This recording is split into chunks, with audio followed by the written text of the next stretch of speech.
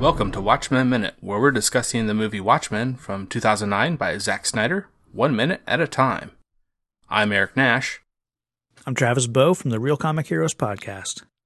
And I'm Chad Burdett from the Albany Times-Union, the Comics Multiverse blog. All right, Chad, great to have you back. Hope your sleeping on the couch was okay.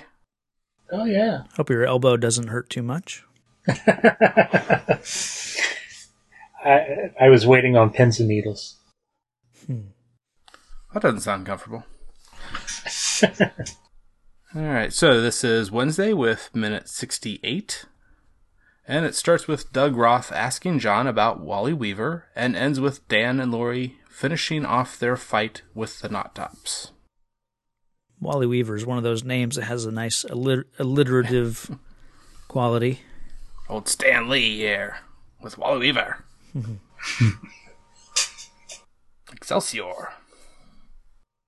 Now, Wally Weaver was his lab assistant or fellow scientist.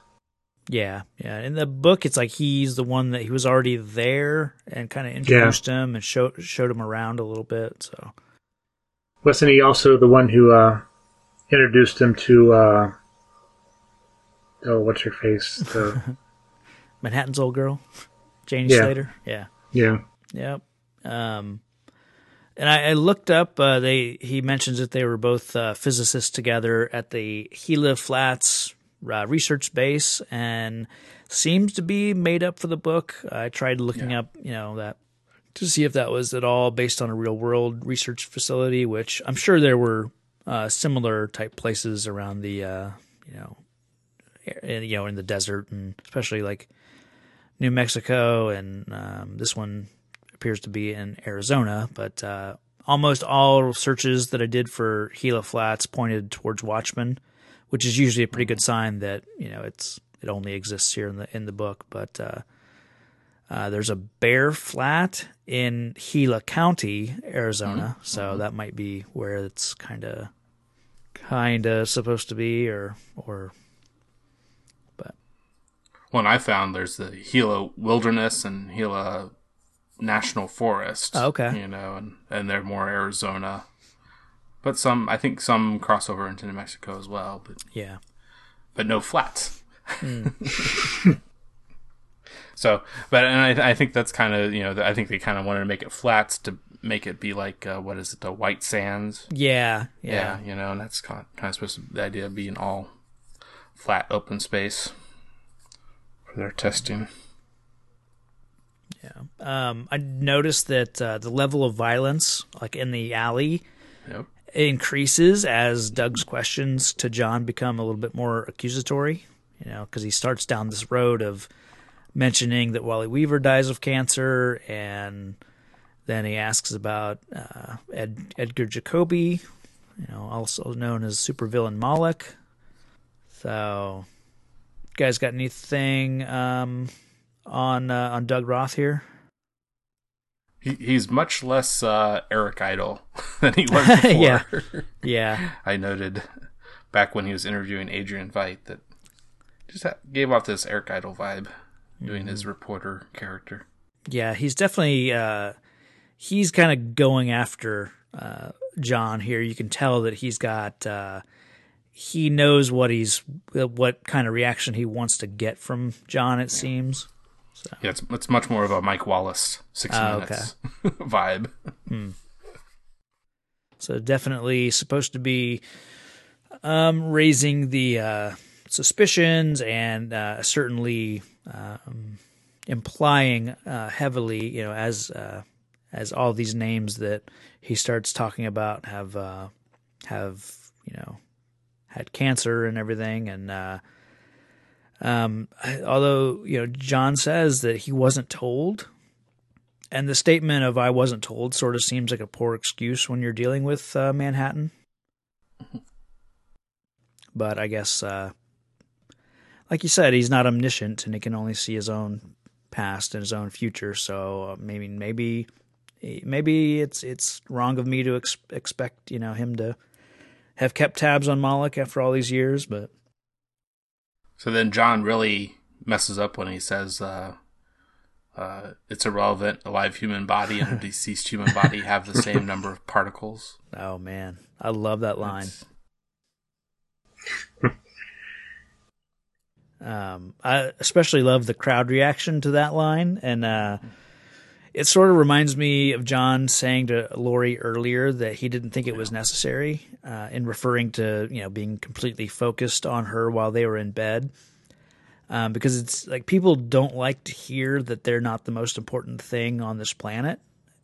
So to suggest that live or dead humans are the same is a pretty bold statement that definitely doesn't endear him to us puny mortals.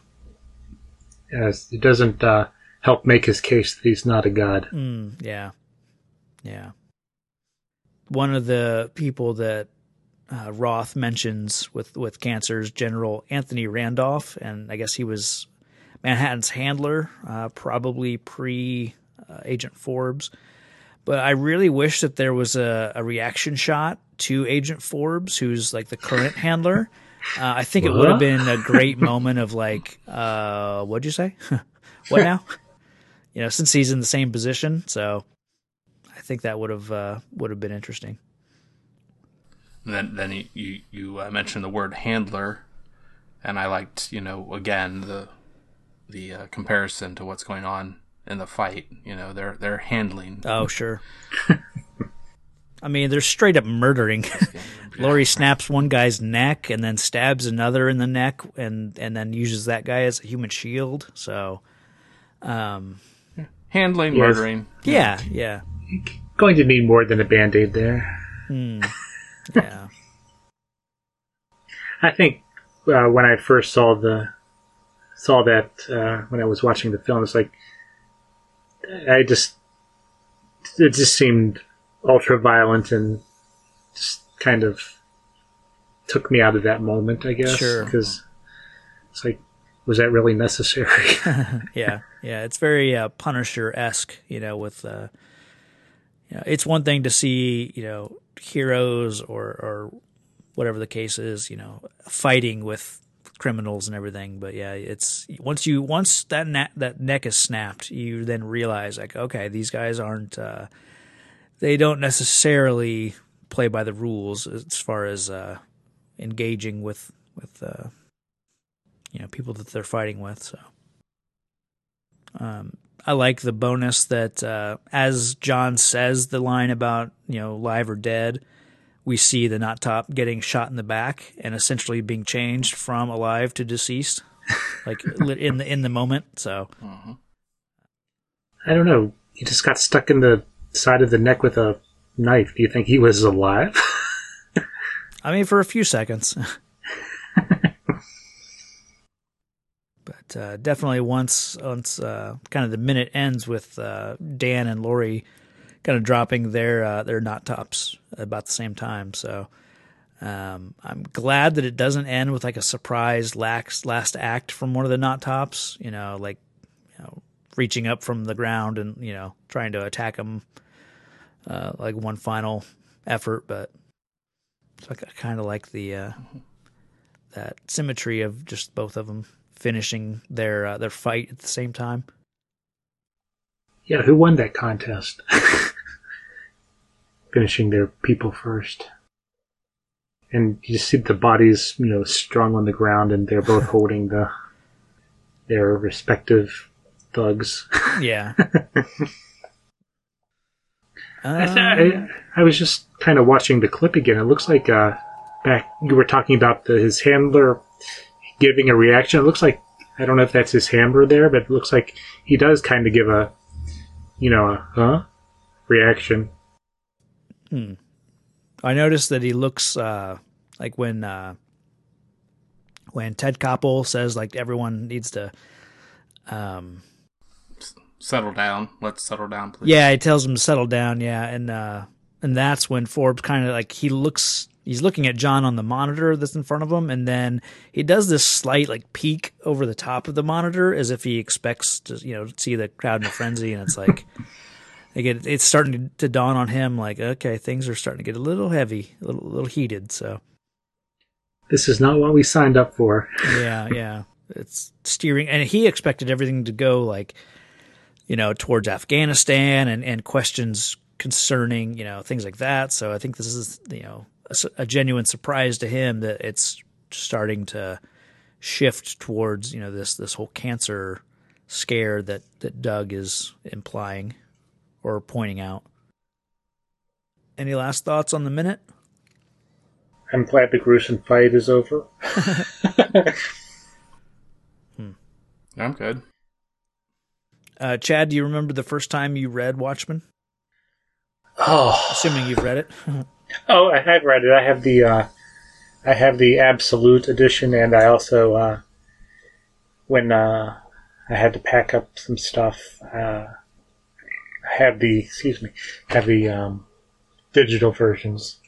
So Okay. I can read them whenever, I like to try to read it once a year. Yeah. I've been kind of reading it when I was doing the my breakdown of the Rebirth stuff. I was like, oh, I kind of remember, this being referenced, or especially the last page of the Rebirth special where it's John and Viet are talking, and that's how they end the special, and that's the reveal that somehow the Watchmen are involved. So I like to read it occasionally. Like I said, try to read it once a year. I always maybe find something that I missed before. Sure. Or I think I've only seen the movie once or twice. Okay. Did you see it in theater? Yeah, I saw it in the theater. I saw it in the IMAX. I think it was when it was shortly after it came out. Because just the other day I was looking on my Facebook on this day, and sure. my thing was, I might go see the Watchmen movie today. I don't think I ended up going that day, but I did make it to the theater to see it. Okay.